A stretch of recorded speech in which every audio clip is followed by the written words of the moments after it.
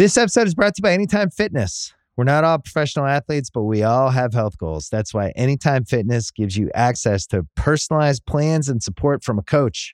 Plus, you can track your training, nutrition, and recovery progress with the Anytime Fitness app, just like the pros. With 24/7 access to more than 5,000 gyms worldwide, get more from your gym membership. Visit anytimefitness.com to try it for free today. Terms, conditions, restrictions all apply.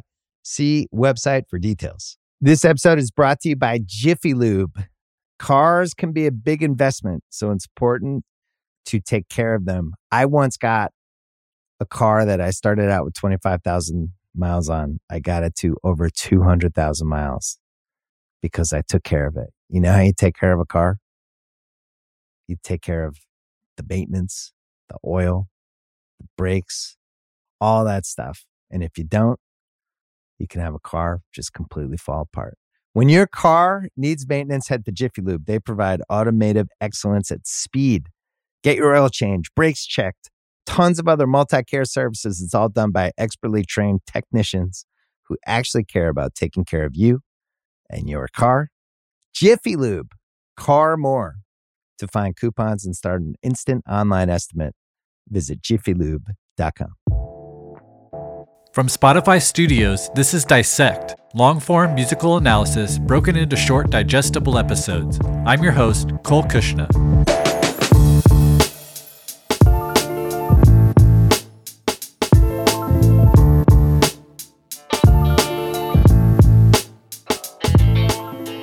On February 26, 1997, a rumor circulated among the attendees of the 39th Annual Grammy Awards.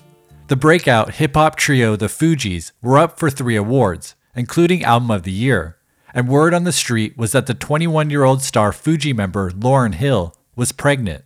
During Thursday's recording session, Fuji Lauryn Hill confirmed a rumor that had been running rampant through the Grammys on Wednesday. Are you with child?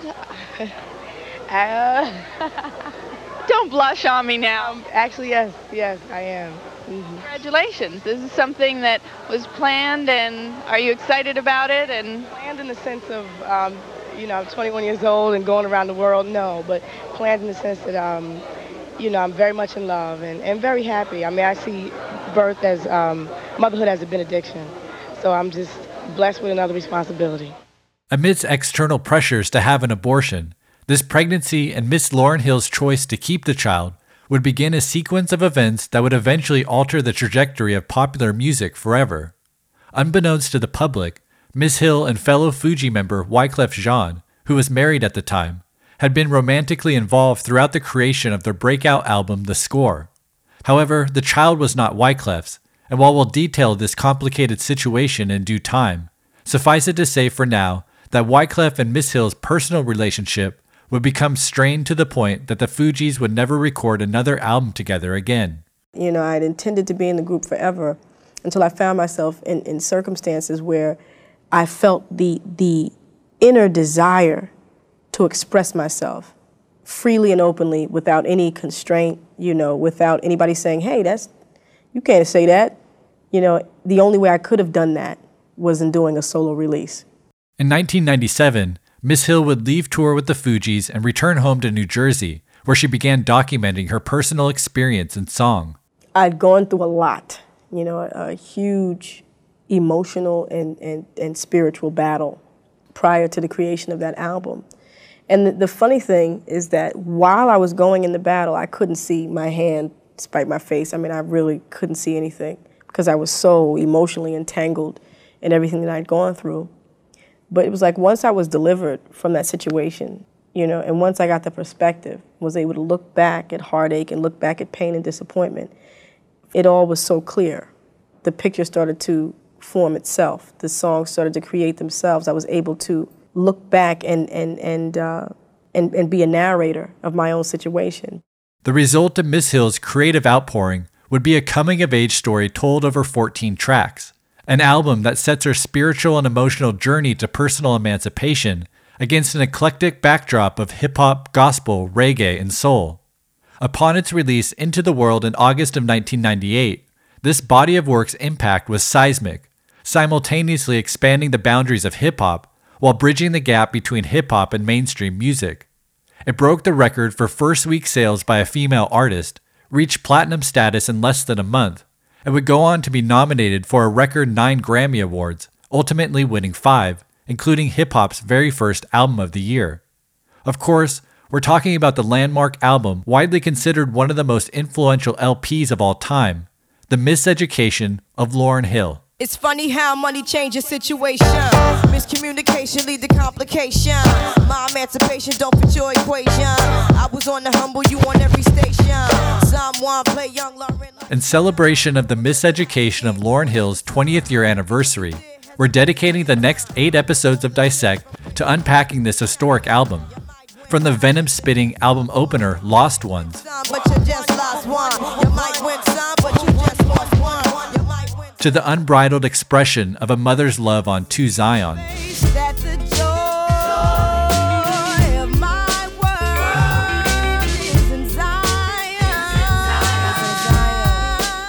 to the cautionary teachings of the #1 hit, Doo-Wop.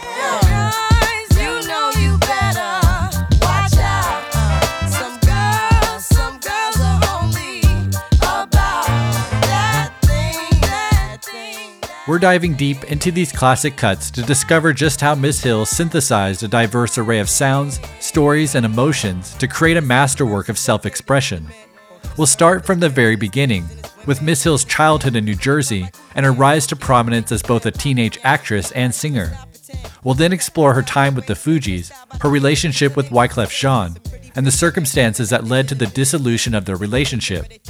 Finally, through our detailed track-by-track musical and lyrical analysis, we'll come to understand just how Miss Hill translated her experience into story and song, and by doing so, created the cultural treasure that is the Miseducation of Lauryn Hill. And so without further ado, let's dissect.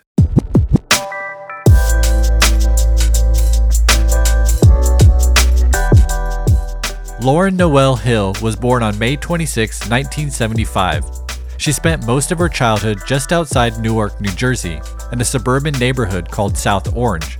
Miss Hill, who would eventually fuse a culturally diverse palette of musical styles, credits her eclectic upbringing as an important early influence. South Orange was it was interesting because it was this very diverse, and I can't just say South Orange, I have to say the area surrounding South Orange, because Newark is the city, and then the Oranges are the suburbs, okay? And, I lived in this suburb where it was like, I'd say 50%, maybe 40% black, 60% Jewish. And I grew up with this very eclectic, just interesting exposure to all these different cultures. And of course, Manhattan is right there. So, just from the time I was very young, exposed to the Jewish community, the Asian community, the West Indian community, the Cuban community, the Latin community, just a myriad of cultures in this one area. The Hill family household included Lauryn's mother Valerie, an English teacher, her father Mal, a computer consultant, and older brother Mulaney. Music was a constant presence in the Hill household, and many of Miss Hill's earliest memories involved music. My parents had a love for music. They had a love for, there was so many records, so much music constantly being played. My mother played piano, my father sang, and it was just music, always surrounded in music. I remember one of my earliest memories was in a house in East Orange that we lived in where, either Sundays or Saturdays, maybe Saturdays, we would clean the house and my mother would play, Stevie Wonder's Songs in the Key of Life, the whole album. I just remember hearing Isn't She Lovely and, and Pretending to Iron, So from a very young age, there was a lot of music. Miss Hill would later credit the songs of her youth as her musical education. At 9 years old, she discovered her parents' record collection stored away in the basement. Here I am, 8, 9 years old. Everybody else is listening to New Edition and whatever current, group is on the radio, and I'm listening to like Shep and the Limelights and Gladys Knight and the Pips and, and all of these older groups, and really loving it and becoming, just doused myself in all this music and all this musical history, and they really were my teachers, my musical teachers. I didn't have, I wasn't, I didn't go to Juilliard, or I wasn't classically trained, but by listening, you know what I mean, I grew an appreciation for certain musical philosophies and ideas and concepts. I would fall asleep to it. I used to play my records aloud until one night my mother was like, this is too loud, I'm not having it. And so I put on headphones, but in order for me to listen to the records, you know, the headphones didn't stretch all the way to my bed from the record player. So I had to sleep on the floor in order to hear the records. And that's where I slept until college. Miss Hill's parents supported her creative pursuits from an early age. By middle school and high school, she was pursuing singing and acting professionally, appearing on local television and auditioning for movie roles in New York City. Her parents' support wasn't overbearing or pressure-ridden. Rather, it stemmed from love. When they could have easily said no, or we have no interest, you know, we're not going to drive you to this audition. No, you know, we're not going to allow you guys to practice and play the music in the living room. Or, you know, when they could have easily done that, they didn't. And just very, very meaningful. I mean, my parents, you know, really took a heavy, you know, very serious interest in my creativity from the time I was very young, and not for the sake of, you know, they didn't know what would come of it, just because I enjoyed it, you know. And to me, that's a reflection of love, when someone can see you enjoying yourself and want to participate or want to encourage or want to help you to do something that you enjoy. You know, it wasn't about making her a star. It was just, hey, she likes to do this, let's support it. At age 13, a young Lauryn Hill competed in the world-famous Amateur Night at the Apollo Theater in Harlem. This historic competition sees emerging young talents going head-to-head, kind of like an early version of American Idol. In its over 80 years of existence, its showtime at the Apollo Amateur Night competition has seen the likes of to-be superstars such as Ella Fitzgerald, Billie Holiday, James Brown, Stevie Wonder, the Jackson 5, Dave Chappelle, and one Lauryn Hill. The crowd at the Apollo is notorious. If they like you, you're greeted with vigorous applause. If they don't like you, they boo. They boo loud. You know, we have an exciting show, and I'm telling you, I promise this is going to be an exciting amateur night. So let's bring out our next contestant. Give us a nice Apollo welcome to Lauryn Hill. How old are you, Lauryn? I'm 13. Lauryn's 13. What song you singing? Who's loving you? Who's loving you? Well, come on, Lauryn. We're gonna love you. Had you, I treat you bad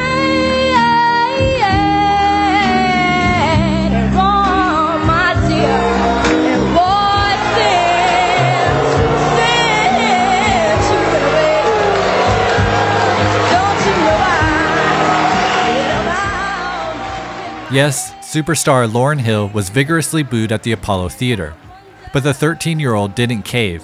In fact, after hearing the boos, she took the microphone off the stand and began to sing more passionately, eventually winning over the crowd by the end of her performance. 'Cause don't you know I sit around with my head hanging down, and I wonder whose love being you.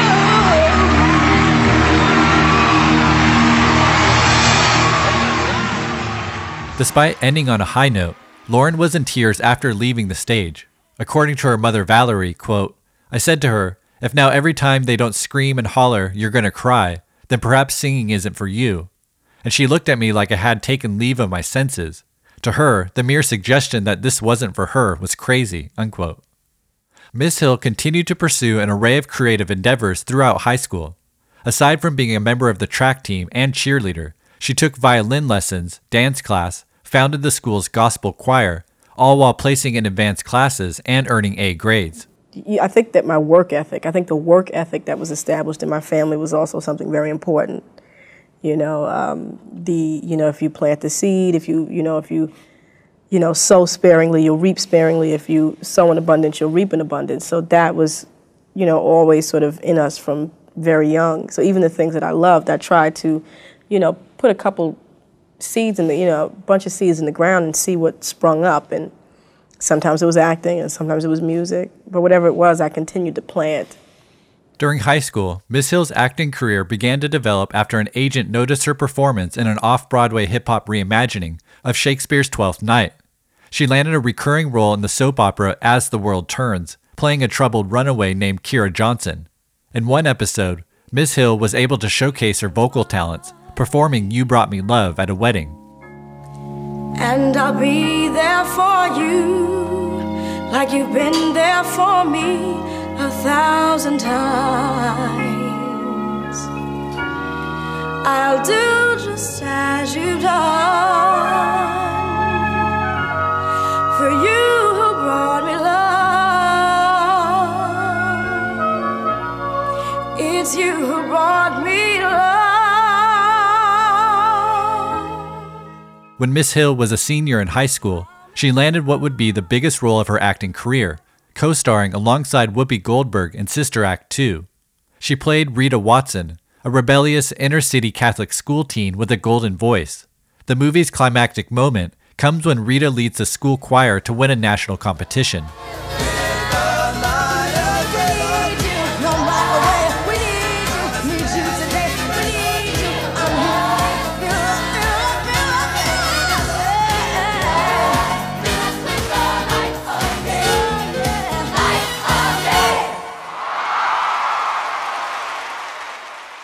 While Miss Hill was developing her acting career in high school, she was simultaneously developing her music career. As a freshman, she was approached by a Haitian American named Praz about a group he was starting. First of all, I met Praz in high school. And Praz, wow, he was the type of kid who had a real strict mother and who used to dress him in, like dress pants and and dress shoes. And, he was really, he was very popular in school because he was sort of like this real classy guy. He's the only guy I know in high school with a pinky ring. And, and I remember when I first met him, he said, Lauryn, I got this group and, I heard you could sing, and, I know your brother, so I think you could join my group. And I was like, all right, I was down because I just wanted to make music. And then, like a month later, he introduced me to his cousin, Wyclef, and, I never forget the first day he walked into the studio and he had on like an entire Batman uniform. This is when the Batman movie first came out and it was like really big. They were just Batman buttons and hats and buckles on his boots, and he was just very dramatic. And, we made good music, and at that point in our career, it was very youthful, and sincere, we all put our hearts into it, so we decided to become a group. Originally named Time, the trio of Lauryn, Praz, and Wyclef changed their name to the Translator Crew and began performing locally and recording demos. While Miss Hill was originally recruited for her singing talent, she was encouraged by Praz and Wyclef to try her hand at rapping. She told the Rolling Stone, quote, "I used to write poems, and I was real sensitive about my poems. I remember Wyclef and Praz hearing my poems and going, 'Yo, you should write some rhymes.' So I tried writing some rhymes, reluctantly, and at first they were very hard on my emceeing. They were like, 'That's whack, write that over.' So once again, I was challenged by the boys, and I sought to be better and really started taking rap seriously, more seriously even than singing at that time, because I felt I could say more, and what I could say would be taken more seriously as an MC," unquote. Wyclef tells a similar story in his book Purpose, quote, "For months, Praz and I did all the rapping. I felt like there was something missing though, so one day I asked Lauryn if she would ever rhyme. She told us, sure, if you two can do it, I know I can," unquote. Wyclef remembers being impressed by how quickly Miss Hill excelled. Quote, "I wrote down a few verses for her, some I had been working on, and added a few lines I made up on the spot. She looked at the paper for a few minutes and then told me to put on a beat. And when I did, she tore through them like a pro, not even looking at the words. If she could memorize lyrics that quickly, I knew she'd be one hell of an MC. I gave her a stack of MC Light and Queen Latifah CDs and told her to listen carefully and learn the rhymes she heard. She took to that like a pyro to matches and had the rhymes down in 2 or 3 days. Soon I was rhyming lines to her that she would memorize on the spot and spit back at me better than I'd expected," unquote. In 1993, the Translators signed to Rough House, an extension of Columbia Records, and changed their name to the Fugees. Fugees was an abbreviation of refugee, alluding to Praz and Wyclef's Haitian roots. But according to Wyclef, the name was universal to the American experience. Quote, "Everyone in the United States is a refugee to some degree. No one's culture originated here," unquote. The Fugees' debut album, Blunted on Reality, was released February 1st, 1994, led by their first single, Boof Bat.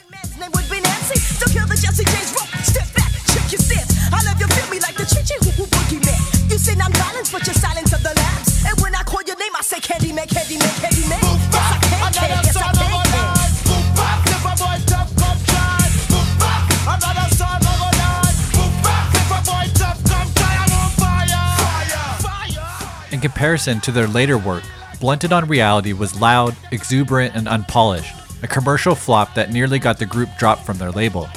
But the Fugees thrived as live performers, opening for acts like Nas, Wu-Tang, The Notorious B.I.G., Onyx, and Naughty by Nature.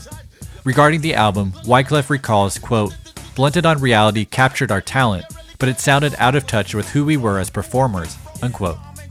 This disconnect was in part due to the album being recorded in 1992, a full 2 years prior to its release. Though they were at risk of being dropped from their label, the Fugees' lifeline was extended due to producer Salaam Remi and his remix of their song Nappy Heads. Through his remixes, Remi had a reputation for making Jamaican dancehall and reggae palatable for American urban audiences. Remi described the original version of Nappy Heads as sounding like a grimy up-tempo Onyx track. Why am I trapped in a cage? Barbara, can I get a fade? Teacher, check my page. I grab the mic in a rage. You maintain, I put an Negro in pain. You used to diss me. Sure you wanna hang with who Eddie Kane? Ain't nothing wrong to snap your head to the song. Remi's stripped-down, contemporary production of Nappy Heads remix contrasted with the bombast of the original, laying the groundwork for the future of the Fugees sound. My mother be there, so Mona Lisa, could I get a date on Friday? And if you're busy, I wouldn't mind taking Saturday. Hey, hey, round up the posse, Fuji coming around the way. I don't puff blunts, so I always got my breath. Never had to battle with a bulletproof vest. They call me Cock Weasel, but I still came for chest. I wear no Jerry girls, cause I'm not from the West. No disrespect to the West, Joe and D. I'm rocking to the East. Jason Jackson, a then intern at Columbia Records, who was responsible for putting Remi and the Fugees together, credits the Nappy Head remix for the Fugees' second chance. Jackson told Joan Morgan in her book She Begat This, quote, "The Fugees had talent, they just hadn't figured out how to channel it. We were coming out of a moment in hip-hop where groups like Onyx, who rhyme really fast, had a lot of success. But there was a shift going on. Hip-hop was slowing down a bit more, and Salaam knew it. He told the Fugees to slow their shit down, let people understand what they're saying, and add a catchy hook. Then he just bodied it," unquote. The success of Remi's Nappy Heads remix led to another collaboration with the Fugees, a remix of their song Vocab. The studio session proved to be pivotal as it inadvertently produced what would become one of the Fugees' most successful songs. Remi told LargeUp.com, quote, "The Nappy Heads remix worked, then I remixed Vocab. During the same session, I had a beat I made for Fat Joe. Lauryn said, 'Play that Fat Joe beat,' and Wyclef jumps up and says, 'We used to be number 10, now we permanently number 1. That session ended up being the original incarnation of Fuji Law. We used to be number 10, now we permanently 1. In the battle, lost my finger. Mike became my arm, pistol nozzle hits your nasal. Blood becomes lukewarm, tell them, come on, be easy now, squeeze this shaman. Test why cleft, see that flesh get scorned. Beat so bad, make you feel like Yeah. Ooh la la la, it's the way that we rock when we doing our thing. Ooh la la la, it's the natural law that the refugees bring. Ooh la la la la la la la la la la, so we think. Remi continues, quote, "That song was recorded and put together before they even had a second budget for another album. The score's energy is based around Fuji Law," unquote. Based on the potential shown from their collaborations with Salaam Remi, the Fugees were given a second chance. In early 1995, they received a $135,000 advance for their sophomore album. The group used the money to set up a studio in Wyclef's uncle's basement, eventually dubbed the Booga Basement. With more experience and a new artistic vision, the group went to work on what would become their final album, The Score. Drumming my pain with his fingers, singing my life with his words, killing me softly with this song, killing me softly with this song, telling my whole life.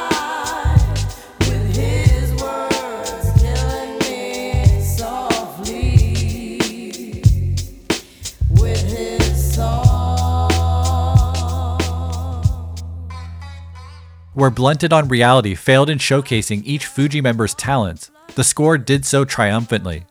The members credit the coalescence with returning to who they were creatively and unburdening themselves from pressures to succeed by conforming to what already existed. In the book Check the Technique, Fuji member Praz told Brian Coleman, quote, "After the first album, we just started making songs that would work without compromising what we believed in. Our strength was in being three individuals who blended together perfectly. Clef brought the musicality, Lauryn brought the soulfulness, and I brought the roughness and flash," unquote. Wyclef concurs, saying, quote, "The score was done calmly, almost unconsciously. There wasn't any pressure. It was like, let's make some music, and it just started forming into something amazing. It sounded like a feel-good hip-hop record to us, and it was different than what anyone was doing at the time. It was three kids from an urban background expressing themselves. You had three different points of view from three different worlds on that album. I'm from the Caribbean, Praz listened to a lot of rock stuff, and Lauryn had the soul. 3 into 1, a fusion. That hadn't happened on Blunted on Reality," unquote. And unlike Blunted on Reality, the new stripped-down production style and laid-back tempo of the score allowed the space for Miss Hill's singing voice to radiate throughout the album, playing a crucial role on all three commercial singles, Fuji Law, Killing Me Softly, and Ready or Not. Miss Hill's MC skills were no longer a work in progress either. Wyclef recalled, quote, "I'll never stop being impressed by how much Lauryn came into her own on the score. She was the caterpillar that became the butterfly. On Blunted, she was still learning how to rhyme, so lyrically she had the training wheels on. In the years between, she wrote, she practiced, and she became a true artist. She is one hell of a rapper, and that came shining through on the score," unquote. As an example of Miss Hill's unique ability to seamlessly transition from rapping to singing without pause, we're going to dissect her contribution to the Fugees' third single, Ready or Not. But first, a word from our sponsor. This episode is brought to you by Cars.com. When you add your car to your garage on Cars.com, you'll unlock access to real-time insights into how much your car is worth. Plus, view its historical and projected value to decide when to sell.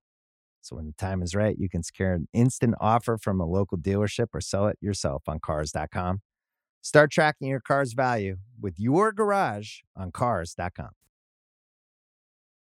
Welcome back to Dissect. Before the break, we discussed how 20-year-old Lauryn Hill's array of talents were showcased on the Fugees' The Score. As an example of those talents, we're going to dissect the score's third single, Barack Obama's favorite song of all time, Ready or Not. Ready or not, here I come. You can't hide. I'm gonna find you and make you want me. Now that I escape, sleep, walk awake. Those who can relate know the world ain't kick. Jail bars ain't golden gates. Those who fake, they break. When they meet their 400-pound mate, if I could rule the world, everyone would have... Exhibiting their eclectic musical influences, Ready or Not is a convergence of two diverse sources. The hook is an interpolation of the Delphonics' 1968 hit, Ready or Not, Here I Come. Ready or not, here I come, you can't hide. Gonna find you and keep you right. Ready or not, here I come, you can't hide. The Fugees took this hook and laid it atop a sample of Enya's 1987 track, Boadicea.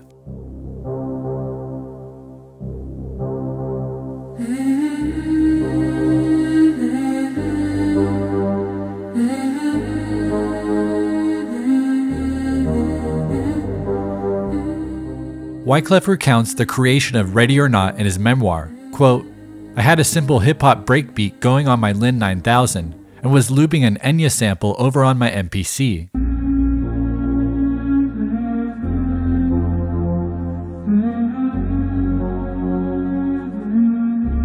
Just then, my door burst open, and Lauryn Hill was standing there. She scanned the room, then looked me in my eye. 'What's that?' she said. 'I don't know yet. I've got a beat and a loop. I'm just messing with this.' We both sat in the semi-dark, just listening. The sample came back around, and then the beat kicked in.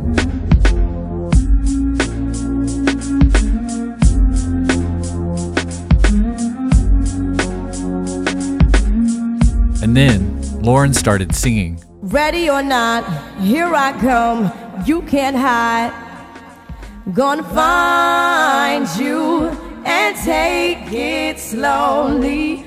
I got shivers all up my spine. It was magic. We both knew it.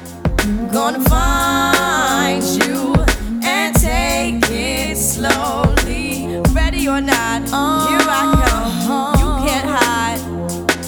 Gonna find you and make you want me. Miss Hill's verse on Ready or Not finds her flexing her lyrical prowess, name-dropping a diverse array of influences as she assaults her competition. Yo, I play my enemies like a game of chess where I rest. No stress if you don't smoke cess. Less, I must confess, my destinies manifest. In some Gore-Tex and sweats, I make tracks like I'm homeless. Rap orgies with Porgy and Bess. Capture your bounty like Elliot Ness. Yes, bless you if you represent the fool, but I hex you with some witches brew if you do voodoo. I could do what you do, easy. Believe me, frontin' niggas give me heebie-jeebies. So while you imitating Al Capone, I be needing Simone and defecating on your microphone. Miss Hill's verse begins, I play my enemies like a game of chess. Chess is of course a game of strategy, where one makes a series of tactical moves to set up an eventual kill. Cleverly, Miss Hill will do exactly that with her verse. As we'll see, there are several references stated early in the verse that will come back around as punchlines in the end. Miss Hill continues, where I rest no stress if you don't smoke cess. Cess is slang for marijuana.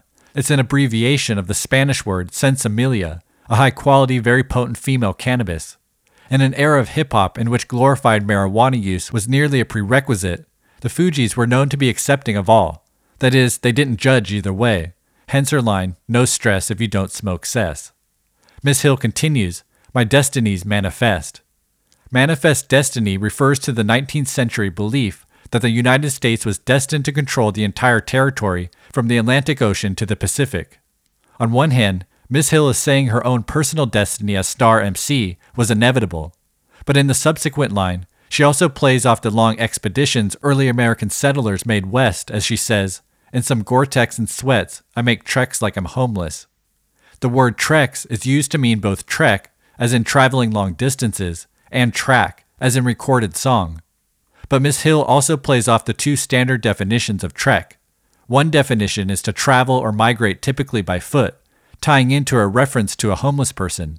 The second definition is to travel by ox wagon, just like early American settlers did, tying into a reference to manifest destiny.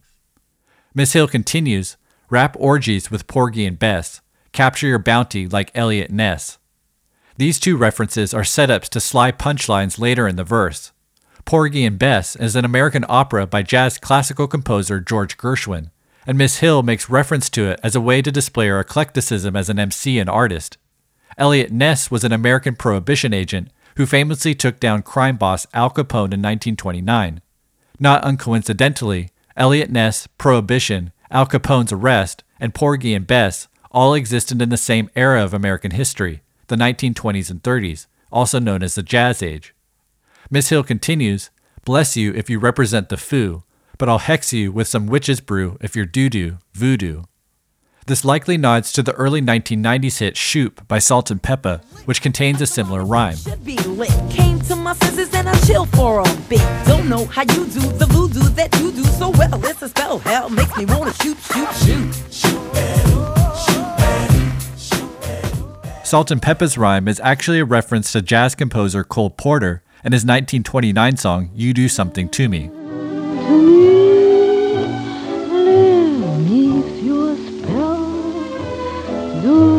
Do that voodoo that you do so well.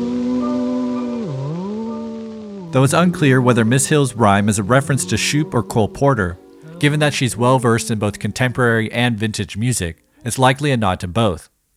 Miss Hill continues her verse, I can do what you do, easy. Believe me, fronting N-words give me the heebie-jeebies. This is Miss Hill standing tall among a male-dominated hip-hop industry, not only saying she can rap better than most, but proving she can with the quality of her verse. With the verse's final lines, we get the payoff, the checkmate she's been setting up throughout the verse. Have another listen. So while you imitating Al Capone, I be needing Simone and defecating on your microphone. Ready or not? Miss Hill calls out the prevalence of inauthentic gangster personas in hip-hop, saying, "So while you're imitating Al Capone." As you know, earlier in the verse, Miss Hill declared herself to be like Elliot Ness, Al Capone's capturer, so her Capone reference here comes with it a pre-established superiority and contempt. She finishes the verse saying, "I'll be Nina Simone and defecating on your microphone." Nina Simone was a multi-talented American singer, songwriter, pianist, and activist that seamlessly blended genres like jazz, blues, folk, gospel, and pop. Being multi-talented and diverse herself, it's only natural Miss Hill would choose Simone as a comparative figure. But we also realize that Simone's 1958 rendition of I Loves You Porgy from George Gershwin's opera Porgy and Bess charted in the top 20, helping to popularize the song. I love you, Porgy, don't let him take me. Don't let him handle me and drive me mad. As you know, Porgy and Bess was name-dropped earlier in the verse, another tactical, set-up, payoff lyrical checkmate that proves Miss Hill does indeed rap strategically, as if playing chess with her Al Capone-like enemies. After delivering an extremely high-caliber verse in both its writing and delivery, Miss Hill seamlessly transitions into the song's hook, displaying an unrivaled equality in her talents as both an MC and vocalist.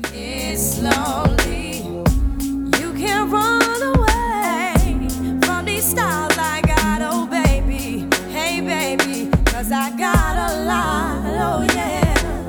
And anywhere you go, my whole crew gonna know, oh baby, hey baby, you can't hide from the block, oh no. The Fugees' The Score was released on February 13th, 1996 to widespread critical and commercial acclaim. The album peaked at number 1 on the Billboard chart, won 2 Grammy Awards, and by fall of 1997 was certified 6 times platinum. Meanwhile, behind the scenes, Wyclef Jean and Lauryn Hill had become romantically involved despite Wyclef being married since 1994. The affair existed throughout the creation of the score, and according to Wyclef, fueled much of the album's greatness. Quote, "I was a big brother figure to Lauryn until it turned romantic, and the soundtrack of our relationship is the score. That album came out the way it did because of our passion.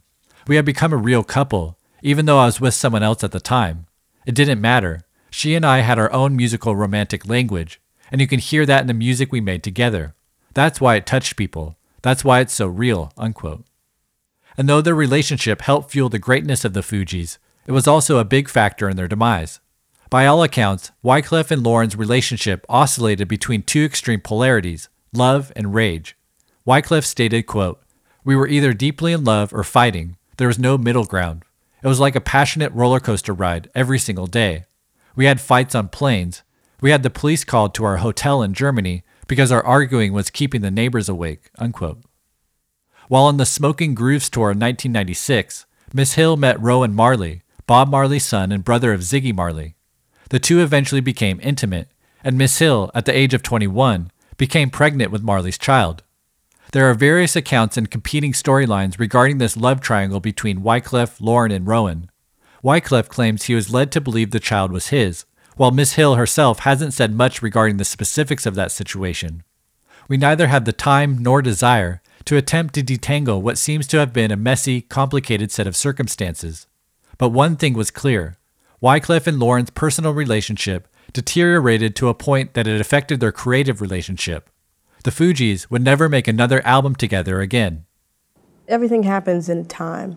You know, there's a time for everything. There's a time to be in a group, and there's a time to be solo. At least there was for me. If I had had it my way, I would have been in the group forever. You know, I enjoyed the group atmosphere. I thought, you know, it's so good to have 2 guys on stage backing you up. But the interesting thing about entertainment is that when you're struggling, everybody goes in with the same goals. You know, but somewhere along the success area, you start to look at everyone around you and go, wait a minute, where are you going? Where are you headed? Because I'm going this way. What happened? I thought we were all on the, you know, and sometimes success can do that. Sometimes it really illuminates, you know, creative differences, spiritual differences, you know, emotional differences. And I, just like a young person would think that, the friends that my fifth grade friends are going to be my friends forever, throughout high school, and it's not that they cease being your friends, but sometimes you just mature to a place, and some people get there faster, some people don't, and hopefully, ultimately, everyone catches up. But, it's really interesting because I didn't actually make a decision to be solo. It really just happened. I promise you that. It's hard to explain, but, I'd intended to be in the group forever until I found myself in circumstances where I felt the inner desire to express myself freely and openly without any constraint, without anybody saying, hey, you can't say that. That's not fly. You can't say that. People won't, you know what I mean? So, the only way I could have done that was in doing a solo release. In 1997, throughout her pregnancy, Miss Hill began work on a solo project.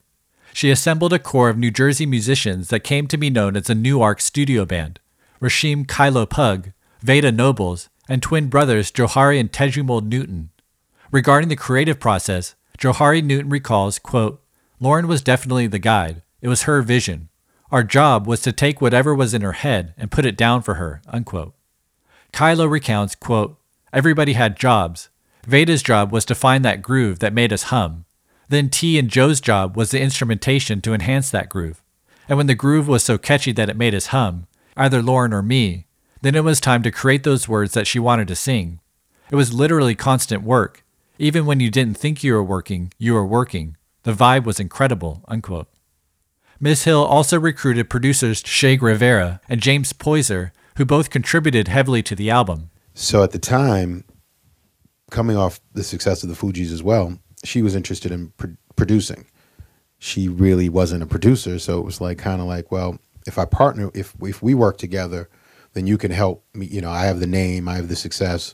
You're a beginning producer, and you're learning, and you have this experience from Teddy, you have this experience from Clef, and let's partner up. And so it was really organic, literally just sitting in her attic, at the time that was still her parents' house in Jersey. The creating of the album was an amazing experience. It was about a year and a half out of my life. Like, you feel like you gave blood every day. We sat in a room when we started the record, and it was me, her, and James. And the first thing she said, I like soul music, I like reggae music, and I like Wu-Tang. Let's go. Regarding her choice to use relatively unknown producers, engineer Commissioner Gordon said, quote, "No one believed. Lauryn said, I want to make my own record, have the baby, and use these unknown guys. They're like, you're Lauryn Hill. Why aren't you with Trackmasters?" It took a lot of courage to go down that road, and we all felt like soldiers in her army. Lauryn will push you to the 10th level to get something the way she's hearing it. The divinity of the scenario was always overwhelming to me because I could feel it all the time," unquote. Over the course of a year and a half in New Jersey, New York, Miami, and Jamaica, Miss Hill and her team would work to shape a collection of songs that reflected her influences, emotions, and personal journey. I'd gone through a lot, a huge emotional and spiritual battle prior to the creation of that album. And the funny thing is that while I was going in the battle, I couldn't see my hand despite my face. I mean, I really couldn't see anything because I was so emotionally entangled in everything that I'd gone through. But it was like once I was delivered from that situation, and once I got the perspective, was able to look back at heartache and look back at pain and disappointment, for some reason, it all was so clear. It was just like the picture started to form itself. The songs started to create themselves. I was able to look back and be a narrator of my own situation. But the interesting thing was that it couldn't happen while I was in the middle of the confusion. Of course, Miss Hill's emotional and creative outpouring would result in the creation of The Miseducation of Lauryn Hill, one of the most acclaimed and beloved albums of all time, an album that we'll dive into note by note, line by line, next time on Dissect.